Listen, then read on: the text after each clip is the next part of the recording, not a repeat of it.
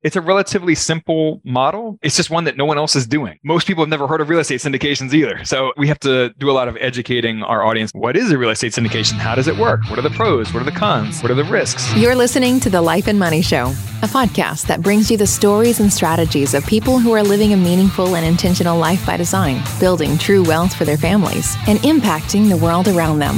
And now, here are your hosts, Annie Dickerson and Julie Lamb. Hey, everyone. Annie Dickerson here. And on behalf of Julie Lamb, Susan Elliott, and everybody else on the Good Egg Investments team, I'm thrilled to welcome you to another episode of The Life and Money Show. Today, we've got a very special guest for you, Brian Davis of Spark Rental.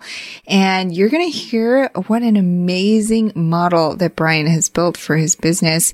I mean, he really didn't start out to have investors invest alongside him. He really started out, much as we did, really to help people to understand how to invest in real estate. And you'll hear him talk about his story with how he got started out in real estate before he started Spark Rental. And it was much like, it reminded me a lot of how I got my start in real estate too. In fact, as I'm recording this, it's summer of 2023, and about 6-7 years ago I'd been investing in real estate for a long time before that, but kind of on the side. And so it wasn't until about 6 years ago or so that I really got serious about real estate investing. And I still remember that summer, I wasn't even trying to get into real estate so much as I'd committed to helping my husband, who's a real estate agent, to build up his website for his business. And so I was actually running all around the Bay Area that summer. I was working my full-time job, but in between meetings and on my lunch break, I would be driving to different neighborhoods in Oakland and Berkeley and taking photos and videos. It was my first foray into real content marketing. And so I was trying to create these neighborhood pages, and it was such a busy summer, but I had such a great time. And then after that website launched, I discovered that his passion was to help others to invest in real estate, just as we'd been doing a lot of house hacking up until that point. And so in the process of learning about real estate investing, I fell into that rabbit hole, and it was all that I could do. Every time I walked the dog or I was in the car, I was always listening to real estate investing podcasts. I was reading real estate investing blog posts and getting into the forums and articles and all this stuff. And I still remember that first year, I was like, okay, this is what we're going to do. I'm going to focus on this. And we decided to sell one of our properties in Washington, D.C., a duplex that we had purchased many years prior. We were going to sell that duplex and do our first 1031 exchange. So we're going to trade it for some other rental properties. And we settled on Huntsville, Alabama at the time as the market of choice. So we traded one duplex for 4 fourplexes. Yeah, that's right. So one duplex, 2 units for 4 fourplexes, 16 units total. And so the reason this is relevant for this conversation and for Brian's story is because all of a sudden I went from a duplex to 16 units, and the units were in, let's say, kind of C-class neighborhoods. So definitely not the top tier and not the kind of nicer neighborhoods. Although a couple of the fourplexes were in more of a residential area. 2 other of the fourplexes were in more of a commercial area and definitely what we would call an up and coming neighborhood, right? And so definitely C-class neighborhood. And I didn't know anything about those types of properties. And as Brian will mention on this show, you really need a very special and specific skill set because there's a lot of things that you wouldn't expect to come up with those properties. And so I didn't know. I had no idea. I was just lured by the cash flow on paper, but ran into a lot of different things like theft and vandalism, things that I had never run into before with house hacking. But you know what? That's how you learn. And so that's how I learned. And you'll hear in this conversation, that's a big part of Brian's journey as well. He started off similarly with a portfolio portfolio of about a dozen properties that he had acquired. And then he went from there and he learned a ton of different lessons from that. And then along the way, just as I did, he discovered passive real estate investing. Once he discovered that, he realized, oh my gosh, this is the ticket. And that's why Julie and I and the rest of the Good Egg Investments team were so passionate about spreading the word about passive real estate investing, is because there's so many people out there still who have no idea that this is even an option for investing in real estate. They figure, if I want to invest in real estate, I have to put in the work. I have to be a landlord. I have to have a lot of capital. I have to do a lot of work. And in fact, these days, that's just not the case. And so with passive real estate investing, real estate crowdfunding, there's opportunities for both accredited and non-accredited investors to get into real estate and to do so without having to do any of the work, but getting great returns. And I've invested now, at this point, I've now sold off all of my rental properties and I've now reinvested all of that capital passively into real estate syndications. And so what Brian will talk about with what he's done with Spark Rental is he and his partner have really created a unique model where you as an investor can invest as little as $5,000 alongside him and this real estate club that he's created through his Spark Rental community. So it's really a fascinating model. And if you've wanted to dip your toes in to passive real estate investing and you don't have $25,000 or $50,000 to invest, you just want to try it out, this might just be the ticket for you. So before we dive in, I just want to let you know, if you are interested in investing alongside us at Good Egg Investments, you can find all of our current and upcoming opportunities on our website at goodegginvestments.com/deals.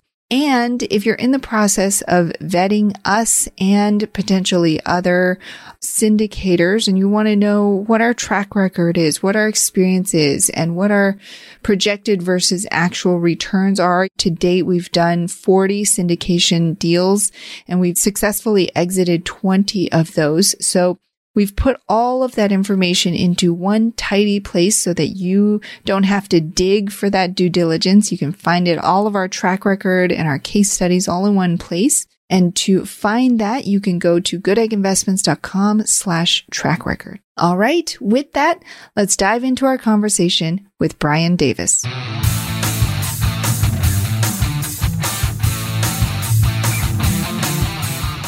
Brian, welcome to the show. How are you? I am doing great, Annie. Thank you so much for having me on here. I'm excited about this. I'm thrilled to have you here. Now, Brian, I know we first talked not long ago, but I remember being instantly impressed by your energy, your experience, and your passion, especially for real estate. And I know that you're not only just a real estate investor yourself, but you're also a personal finance writer for publications like Inman and US News and World Report. And you're also the founder of Spark Rental, where you help others get into real estate investing. We're definitely going to talk about and dive into that. But before we do so, I always like to go back earlier in the story because I find that there's so much that we can learn from hearing about people's journeys. And so take us back to the time that you first discovered that you had a passion for finance and real estate, and tell us, because your business is Spark Rental, tell us what sparked that interest for you. Like what you did there. I didn't always start out with a passion for finance or real estate. I fell into it totally by accident, which is what happens to so many of us out of college, right? We fall into something by accident, and then from there you can kind of meander your way and hopefully to higher ground where you do find something that you're passionate about. I was lucky to land in this space because I did develop a passion for it. So what happened? I graduated college, had no idea what I wanted to do with my life. What did you study? Psychology and criminal justice. I was a double major. Gosh. And neither one of them is very useful in the real world. I studied psychology. Fun fact, I did an internship one summer at the FBI. So I had a criminal psychology interest too. In my 20-year-old self, that's what I kind of envisioned. Totally. Yep. Mm-hmm. Obviously, that didn't happen. But I love that you did that. I've actually never met anyone who did that in real life. So that's awesome. Hey, there you go. got to shoot M4s, and our offices were in Hogan's Alley, which is the fake setup. Yeah, the training arena, right? Training. Yeah, it was pretty cool. No, it's so much fun. I graduated college. I was 22. No idea what I wanted to do with my life. My stepdad was friends with a guy who owned a subprime mortgage lending business, which in 2003, that was all the rage, right? Oh, yeah. You remember. And I just had an informational interview with this guy just to try to figure out what the hell people did at 11 a.m. on a Tuesday morning, right? Because when you're a kid and you're growing up, you hear about like 5 different career options, like firefighter, policeman, teacher, maybe a business person, but you don't really know what people are doing. Nobody knows what that is. Yeah. Right. So I was trying to do these informational interviews with my parents' friends and just figure out what people actually did, because I didn't know. So this guy had a mortgage lending business and he offered me a summer internship, and I didn't know what else to do. So I just said yes. And it turned out that they didn't actually need another loan officer or a mortgage processor. What they really needed, the 2 guys who owned the business on the side did some hard money lending. They lent short-term purchase rehab loans to flippers and other real estate investors. And they really needed someone to handle those hard money loans for their private money side business, separate from this larger nationwide mortgage lending company. So I just fell into that and started working with real estate investors from the lending side. And I'm watching all these investors make money hand over fist, right? Because this is early to mid-aughts. Yep. So everyone's making money in real estate. It's a big party. I'm like, I could do this too. You're like, I want to get into this thing.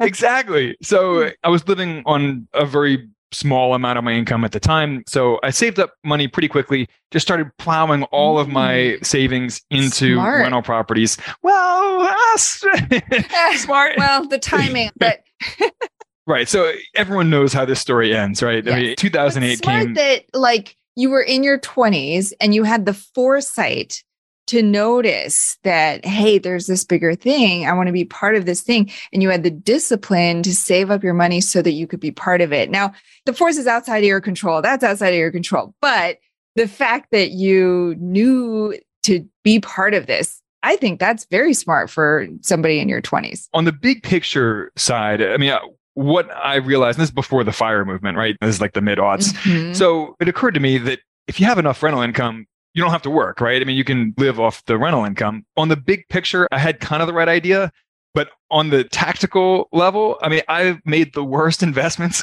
you could possibly make. I was so young and arrogant that I didn't go out and get coaching or mentoring or senior partners, any of that stuff. I was like, I'm smart. I can figure this out on my own. So I didn't even learn how to... You paid tuition a different way. I mean, well, yes. So I lost my shirt in the crash, of course. And a lot of people left real estate at that point. That becomes losses at that point. That really is just a loss. Like you said, I considered it tuition, right? It was the cost of education. So at that time, like how many properties did you have and where were you based and where were you investing? Yeah. So I was based in Baltimore, Maryland. It's where I grew up. And I was buying properties in the lowest end neighborhoods, which it's not that there's anything inherently wrong with that, but that's a very specific niche. And it's hard to make money in that niche if you don't have that special like niche skill set to do it, because there are a lot of hidden costs that don't appear on paper necessarily. Until you've invested in neighborhoods like that, you're just not going to be aware of those costs. You have much higher turnover rates, for example. And turnovers are really where most of the work and expenses of being a landlord lie, as you know. So that doesn't show up on paper, right? That doesn't show up in like the vacancy rate figure, because even if you can churn those over and refill them somewhat quickly, those turnovers are still really expensive. You're still running out there and you have to repaint the units and often recarpet the units. This is a bit of a generalization, but it was my experience that lower income renters are really hard on properties. Most of them have the mentality that they weren't getting their security deposit back anyway. Right. So, I mean, they abuse the hell out of my properties. Mm-hmm. Until you have done that type of investing, you just don't know. Yeah. Again, these are like hidden. It's very alluring, right? Because when you're running the numbers, often the cash flow can look substantially higher for those lower end properties. So you're like, oh yeah, I want all this cash flow. And then you get in there and it's a different story. Well, exactly. In my 20s, I had all these narratives going on in my house. Oh, I'm going to buy into these properties and these lower end neighborhoods. I'm going to renovate them and make them really nice and make these, areas a better place to live. And I make all this great cash flow while I do it. because the properties are so cheap individually, I can buy a bunch of different properties in different neighborhoods and diversify. So all these stories that you tell yourself, and in retrospect, that was all totally wrong. I had it all wrong. But I didn't know what I was doing. I wish that I had the humility to get some help. So, I think even the gurus and the mentors in that time leading up to the crash, they probably would have told you to do a lot of the same thing. I mean, maybe they would have steered you away from some of the tougher neighborhoods, but I don't think a lot of people knew what was coming. Okay, so the crash happens. So you lost your shirt, you mentioned. And so how many properties did you have at that point? I think I had 12 at that point, 12, 13. Wow. It sounds more impressive than it was. Portfolio. Again, these are lower end properties. So it's not like having 12 nice B+, A- rental properties. I mean, yeah. But still, and those were single family homes? Single family homes, yeah. So that's like 12 separate transactions. That's like you went through multiple transactions. It wasn't like one 12-unit building.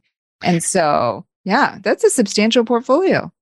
Yeah. Well, I look back on it and I just have to laugh because I did so much wrong and I lost so much money. We all did stupid things in our 20s. Don't worry. And, part of the problem too is that I bought them too quickly. I bought most of those properties over the course of like 18 months. So I didn't actually have a chance to learn from any of those mistakes. I've been there. Yeah. So when you buy too quickly, you're not learning anything, right? Yeah. You're just out there running on the hamster wheel and buying stuff. Showing the world, look at me. Look what I built. Look what I can do. I was how successful I am. That person. Yep. Yeah. Yeah. And I think to your point, a lot of real estate investors do that in the very beginning. They either go that direction or they go the total opposite direction and have the analysis paralysis and don't buy anything. Right. Anyway, so the crash happened. And not only did I start losing money every month on the rental properties, but I also lost all of my day job income because no one was doing hard money loans anymore, right? No one was flipping properties anymore. So all of a sudden, the income I was earning, because I was on commission at that point with these hard money loans, so that all dried up too. So I had to go out and find a totally different job. Went out and I found a job with an e-commerce company. They were selling legal forms and other services for mom and pop landlords.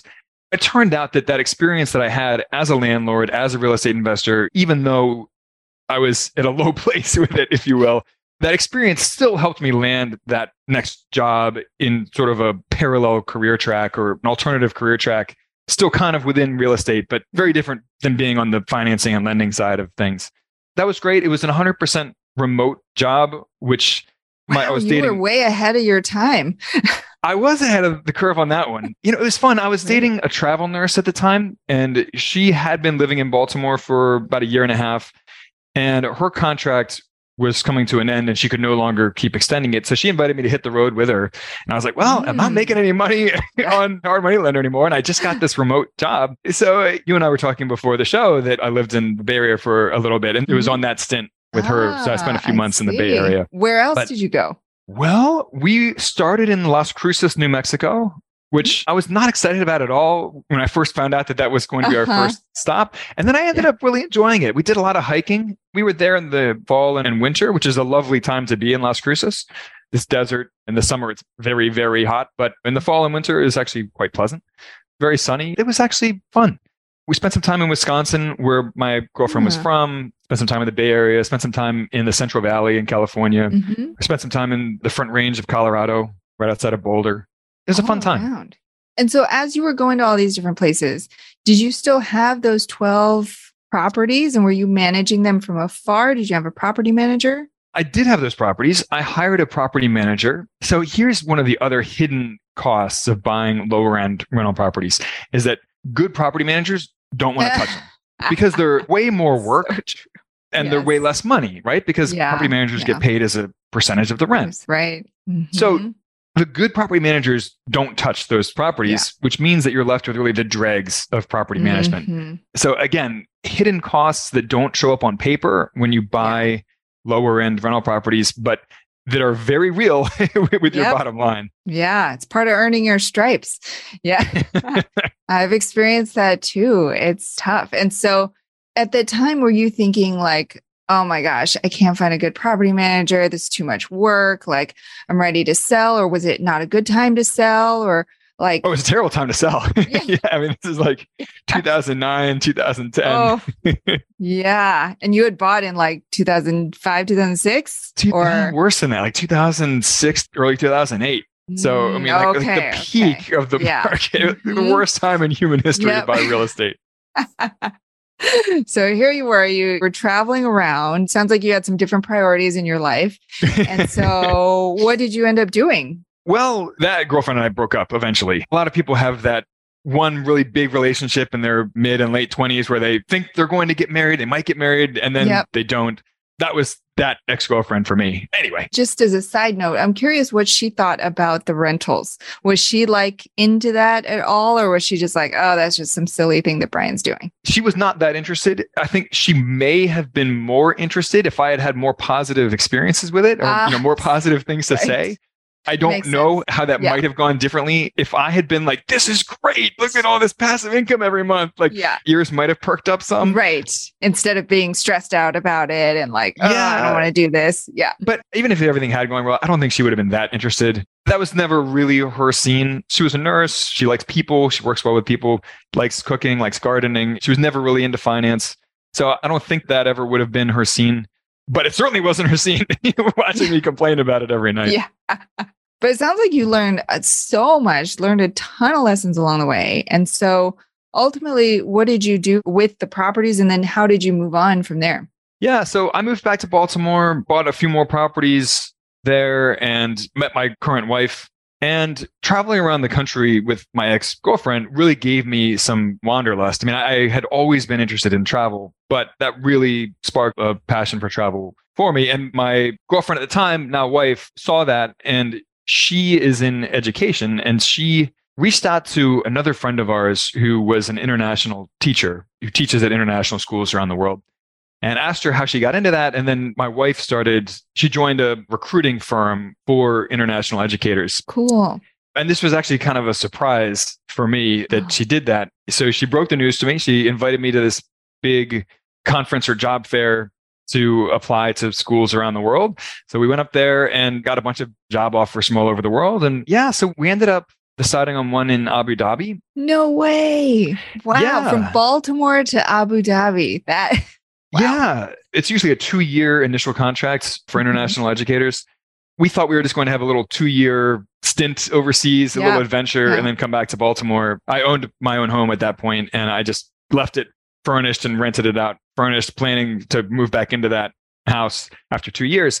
But we ended up falling in love with the expat lifestyle. Spent 4 years in Abu Dhabi. Then we went to Brasilia, the capital of Brazil. We just moved to Peru. Back to real estate, I ended up liquidating all of those properties as an expat. I had too many bad experiences with property managers, with tenants. Most of those properties were lower end properties, like we already discussed. And it was just too many headaches on every front and not enough cash flow. That's we already covered. Yes, indeed. So liquidated that. I no longer own any properties directly. I only invest passively at this point in real estate. Mm-hmm. So tell us about that, because I think a lot of people, myself included, when I was investing primarily in rental properties, I had no clue that there was a way to invest passively. I would have loved to do that, but I didn't even know that existed. So how did you discover that? And how did you get to a point where you were like, oh, I'm going to try this, or I'm going to grow my portfolio this way instead? We'll get back to our conversation with Brian in just a minute.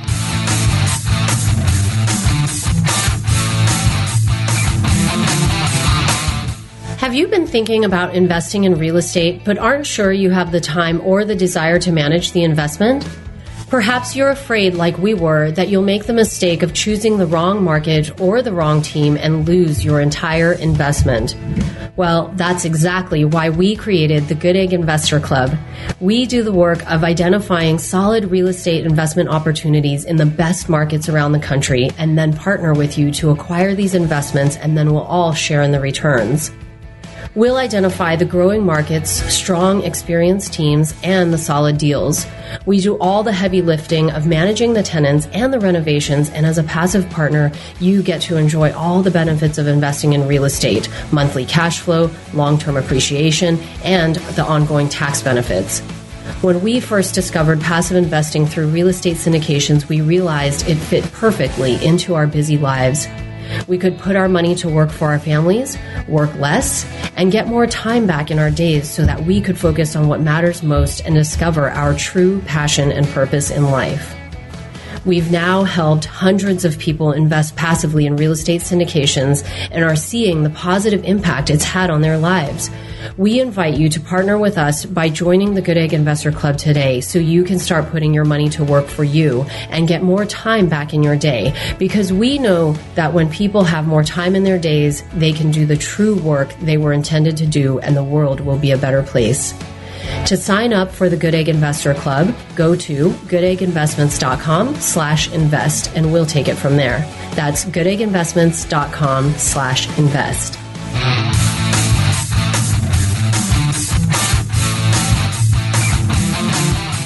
And now back to our chat with Brian Davis. Yeah, well, like you, I wish that I had known about passive real estate investing right?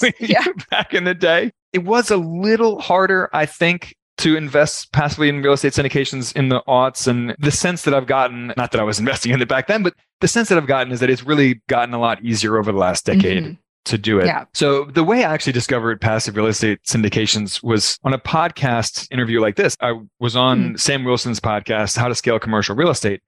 And I wanted to listen to a few episodes before appearing on his show. And most of the people that he interviews are syndicators. So I was like, this is fascinating how people are doing this. I was like, how do I get into this? So I started talking to Sam after our interview about how he invests, because he is a co-sponsor on some deals.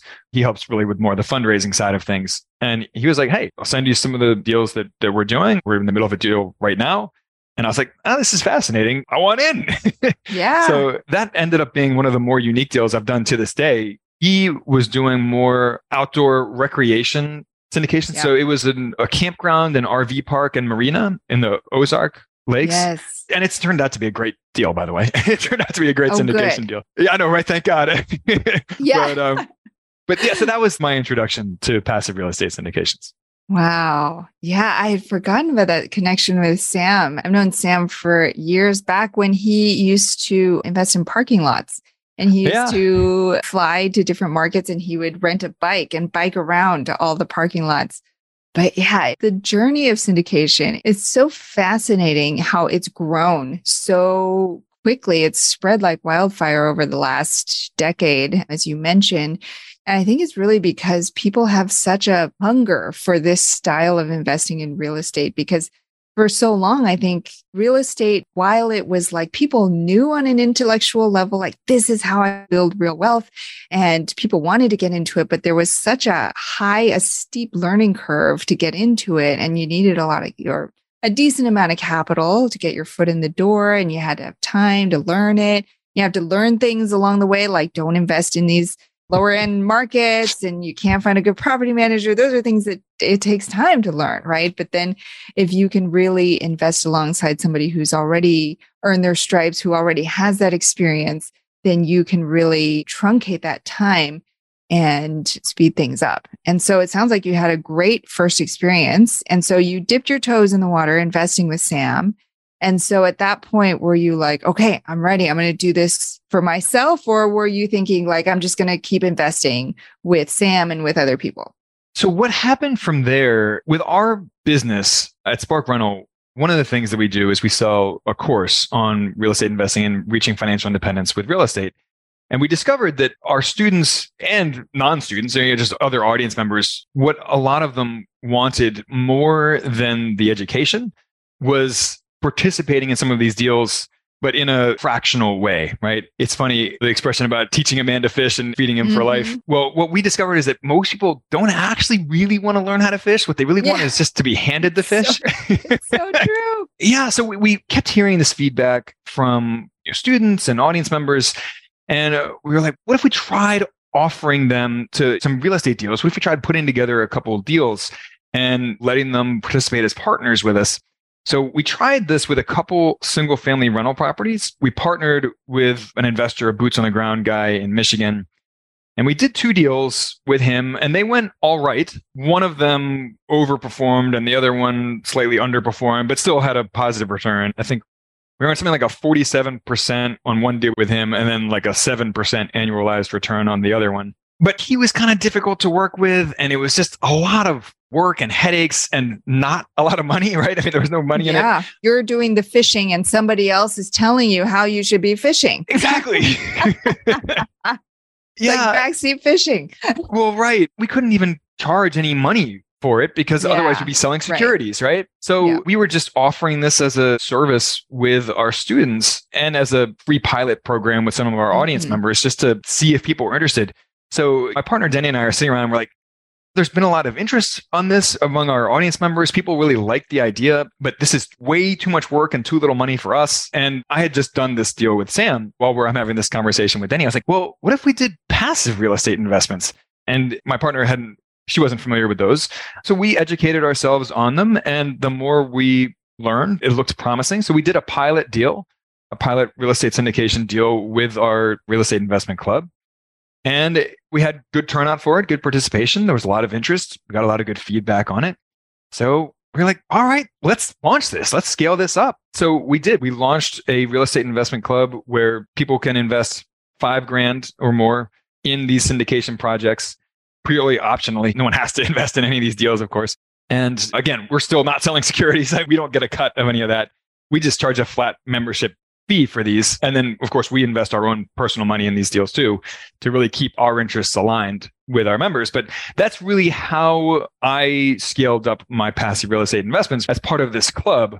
And selfishly, it lets me spread my money among a whole bunch of these deals. Every month, I get to invest in a new deal with $5,000 or $10,000 instead of having to plug $50,000, $100,000 into each deal, which, I mean, you run out of money really quickly when you have to put so much in each deal. I know. So tell us more about that model, because I'm sure the listeners' ears are perking up when they hear that you can invest for just $5,000. So tell us how you've structured it to make that possible. Yeah. So we create a new LLC for each deal. We open a new bank account for that LLC. We use a platform called TribeVest just to handle the technical aspects of this. So everyone has a login. They can log in and view the banking information in real time, the transaction history for the bank account in real time, can view the cap table, and everyone's ownership in the LLC is proportional to their investment amount. Any major decisions we vote on, but because these are passive investments, there really aren't any decisions for the most part. So yeah, it's a great model. We have to be careful not to cross that line into selling securities, right? So we're very careful that we don't get a cent other than our flat membership fee for our investment club. And we don't have any extra control over things than the members in each LLC. We all vote on decisions, and TribeVest actually has a voting function as well, just to make that easy and to keep a record of all of it. So yeah, it's a relatively simple model. It's just one that no one else is doing. In some ways, it's a blue ocean, like there's no one else doing it. But on the other hand, most people have never heard of real estate syndications either. So we have to do a lot of educating our audience members. Yeah. What is a real estate syndication? How does it work? What are the pros? What are the cons? What are the risks? So it's a lot of work, which is one of the reasons why no one else is really doing it. So to date, I wouldn't say that the profits have justified the work in it, but it's one of those things that can scale up, right? Because each time we add a member, that's another monthly or annual membership fee. So it's an extremely scalable model. And the more members that we have and the more that we're investing in each deal, the more we can negotiate with sponsors for better returns, right? Than the typical investor is getting. So we're not at that point yet, but at a certain point, we'll be able to negotiate a better preferred return, right? Maybe a better equity split on profits. So it's an infinitely scalable model, even if it's not making us all millionaires overnight right now, right? Yeah. I mean, I think it's so smart how you've built and scaled this, because you didn't start with this in mind. You started with education in mind, and you were really trying to take your experience to help other people learn how to fish. And along the way, you discovered, hey, there's a way that I can hand them a fish, so to speak. And you said, okay, well, let's build the vehicle so that they can do that. So that if they decide they don't want to go and learn how to fish and do it themselves, they can have this other avenue to do it with us, because they now trust you. And so they're able to do it alongside you. And you've created this brilliant ecosystem, it sounds like, where people can learn. If they don't want to do it themselves, they can still reach that end goal without having to do all that work. and the community that you've created. It sounds amazing where people, they lean on each other for that insight and that advice and that education. And it really does sound like a club where you feel like you're part of something that's bigger than yourself. And the best part is you're kind of not just leading and spearheading, but you're learning alongside everybody else as well. And as you said, you're going to get to this tipping point where you're going to be able to negotiate higher splits and better returns for your investors. So it's really just, it's a win-win all around. Yeah, it's funny. People underestimate the value of that community component with this because, I mean, we truly vet every deal as a club. So many of the questions that our members come up with to ask sponsors would never have occurred to me or to my co-founder, Denny. So we vet deals better because we're vetting them as a group, as a club. And we end up with people within the club that often have specialized knowledge that's useful. So for example, we were vetting a deal a few months ago, a deal outside of Dallas. I've never been to Dallas. I don't know anything about Dallas. She lived 5 minutes down the road from this apartment complex that we were vetting. Yes. So she was able to tell us all about the rental demand in that area. And she was like, there's not nearly enough housing at this caliber in the area. There's just not enough housing to meet the demand. She said, this is an apartment complex is in a great location. And she basically said, we got to do this. Yeah. Oh my gosh, that's amazing. Yeah. Or she could have said the opposite though, right? She could have said, guys, this looks great on a map, but it's actually a terrible location. Yeah. I mean, she didn't say that, but that would have all been equally useful information. Exactly. It's infinite returns because the greater you grow this community, the more value that each member will get out of it. Did you send her out to secret shop the property? We didn't, but she was actually already pretty familiar with the property. Again, it was like 5 minutes from where she lived. Yeah, that's so great. I asked because I recently on a family vacation, I had an opportunity to secret shop one of the properties we actually own. Oh, that's great. And so that was quite a fun experience. I had never been there before. And like undercover boss. Yeah, that's right. That's exactly what I felt like. I was like undercover boss. But it turned out great. They were running the property very well and it was beautiful and very clean. And that's something that I always tell people to do. If you've never really lived in one of these communities or you've never been to one, just go to one nearby and just go and check it out. Go as a prospective tenant and see what it's like. And especially before you invest in something like this, just walk through it and see if it's something you're interested in. I love that. Absolutely love it.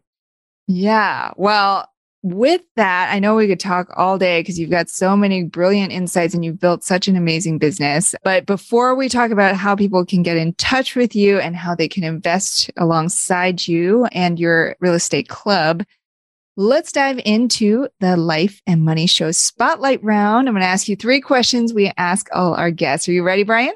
I'm ready. Let's do it. All right. First question is about your life and money. So tell us one thing that you're doing to live a meaningful and intentional life by design? So I would say choosing very intentionally where we live. I don't mean our apartment, although we certainly did that too. I mean the city and country where we live. We just moved to Lima, Peru.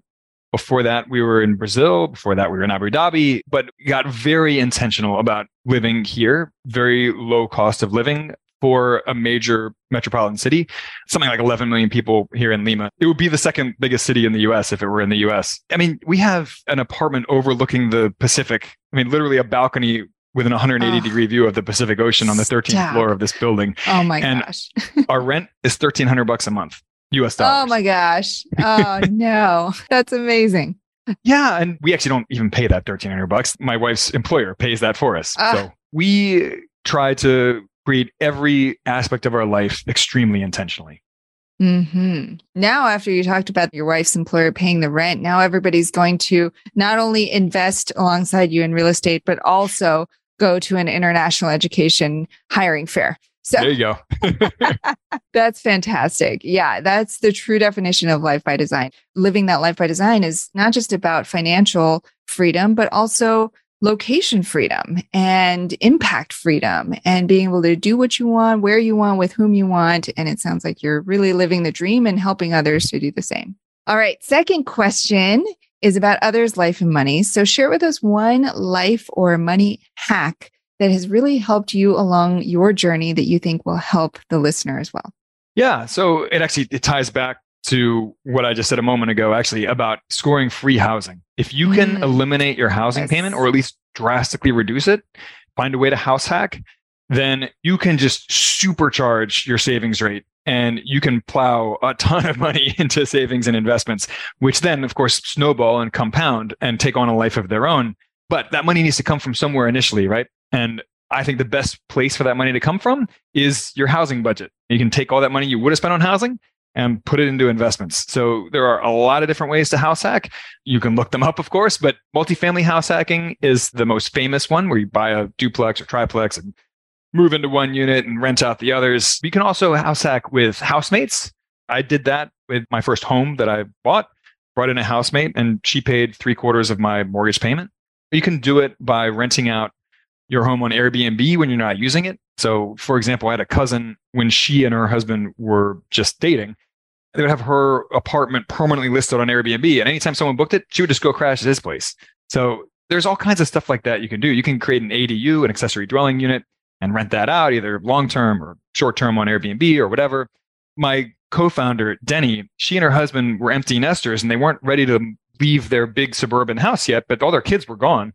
So they brought in a foreign exchange student, and the stipend from the agency covered most of their mortgage payment. Yeah, you can do all kinds of creative stuff to house hack. Yeah. And that's the key, I think, especially in the market that we're in now, is that creativity and that resourcefulness. It's never about the resources. It's always about the resourcefulness. And I think if you're willing to get a little bit creative and think outside the box, it can go a long way in terms of your greater financial future and success. So I love that one. That's a good one. All right. Final question is around the world. So tell us one thing that you're doing to help make the world a little bit brighter and a better place. Well, we did already cover this, so I won't spend a ton of time on it, but making real estate syndications available to the average person rather than the playgrounds of the wealthy. We sometimes describe real estate syndications as historically being like country club deals. Oh, yeah. Because they were really word of mouth deals among wealthy investors, right? And even to this day, because of the SEC regulations around syndications, the people who are offering these to non-accredited investors, 506B real estate syndications, can't be advertised publicly. So it makes it really hard. If you are a non-accredited investor, it makes it hard to find these deals in the first place because no one's allowed to advertise to you. So it's hard to find sponsors who offer 506B deals. Our club, I don't want to toot our own horn or any of that stuff, but go for it. You're doing an amazing thing. So yeah. Yeah. So making other people have described what we're doing as democratizing real estate syndication investing. Yeah. It sounds a little pretentious coming out of my mouth when I say it. It sounds a lot better when someone else says it about us. Yeah. But make it a lot easier for people to invest in these deals, both on the amount that they need to invest. It's $5,000 minimum instead of $50,000 or $100,000, but also just finding these deals in the first place and finding syndicators who actually will work with non-accredited investors. Yeah. I mean, I hear you 100%. My mom is a non-accredited investor. So I'm always helping her to try to find places to invest her money. And even for me, I'm literally in the syndication business. You're a GP, yeah. I know all of the different syndicators and players. I even have trouble finding deals that are 506B that will take non-accredited investors. So even I am having trouble. And so I can imagine somebody who's outside of the syndication world. This is not something you want to just go and Google and hit the top result. This is the last thing. That's the last thing you want to do. You want to dig and find those hidden deals that you have to know somebody where those are the real gems. But in order to do that, you have to put in that time investment. And what I love about what you're doing at Spark Rental is you're really cutting that time in half for people where they don't have to go and dig by themselves. They can dig as part of this community and really learn at a much faster pace. And so I know we've sparked a lot of interest on, I'm just going to keep beating that dead horse. Anyway, so I know people are going to definitely want to learn more about all that you're doing and potentially invest alongside you. So Brian, tell everybody what's the best place that they can go. Sure. SparkRental.com. You'll see our co-investing club front and center on the menu bar. Reach out to me personally, Brian@SparkRental.com. That's my personal inbox. It'll come directly to me. We're on all the social media platforms @SparkRental. So we are very easy to reach. I mean, you can reach our company at support@sparkrental.com. So please don't be shy. Reach out anytime. I answer all those emails personally, individually. It's not like I have a VA answering my emails for me. So yeah, don't be a stranger. Reach out. Not yet. Someday when you're huge, you'll have VA, a team of VAs answering all your emails. There you Brian go. Davis, founder of Spark Rental. Brian, thank you so much for being here and sharing all the amazing things that you're doing out there in the world. Annie, thank you so much for having me on. This was a blast. You've been listening to The Life and Money Show, the #1 podcast for people who, like you, are living a meaningful and intentional life by design, building true wealth, and making an impact in the world. For more resources, check out goodegginvestments.com and be sure to join the Life and Money Show community on Facebook. And if you got value out of the show, please subscribe and give us a 5-star review so we can continue to bring you amazing new conversations.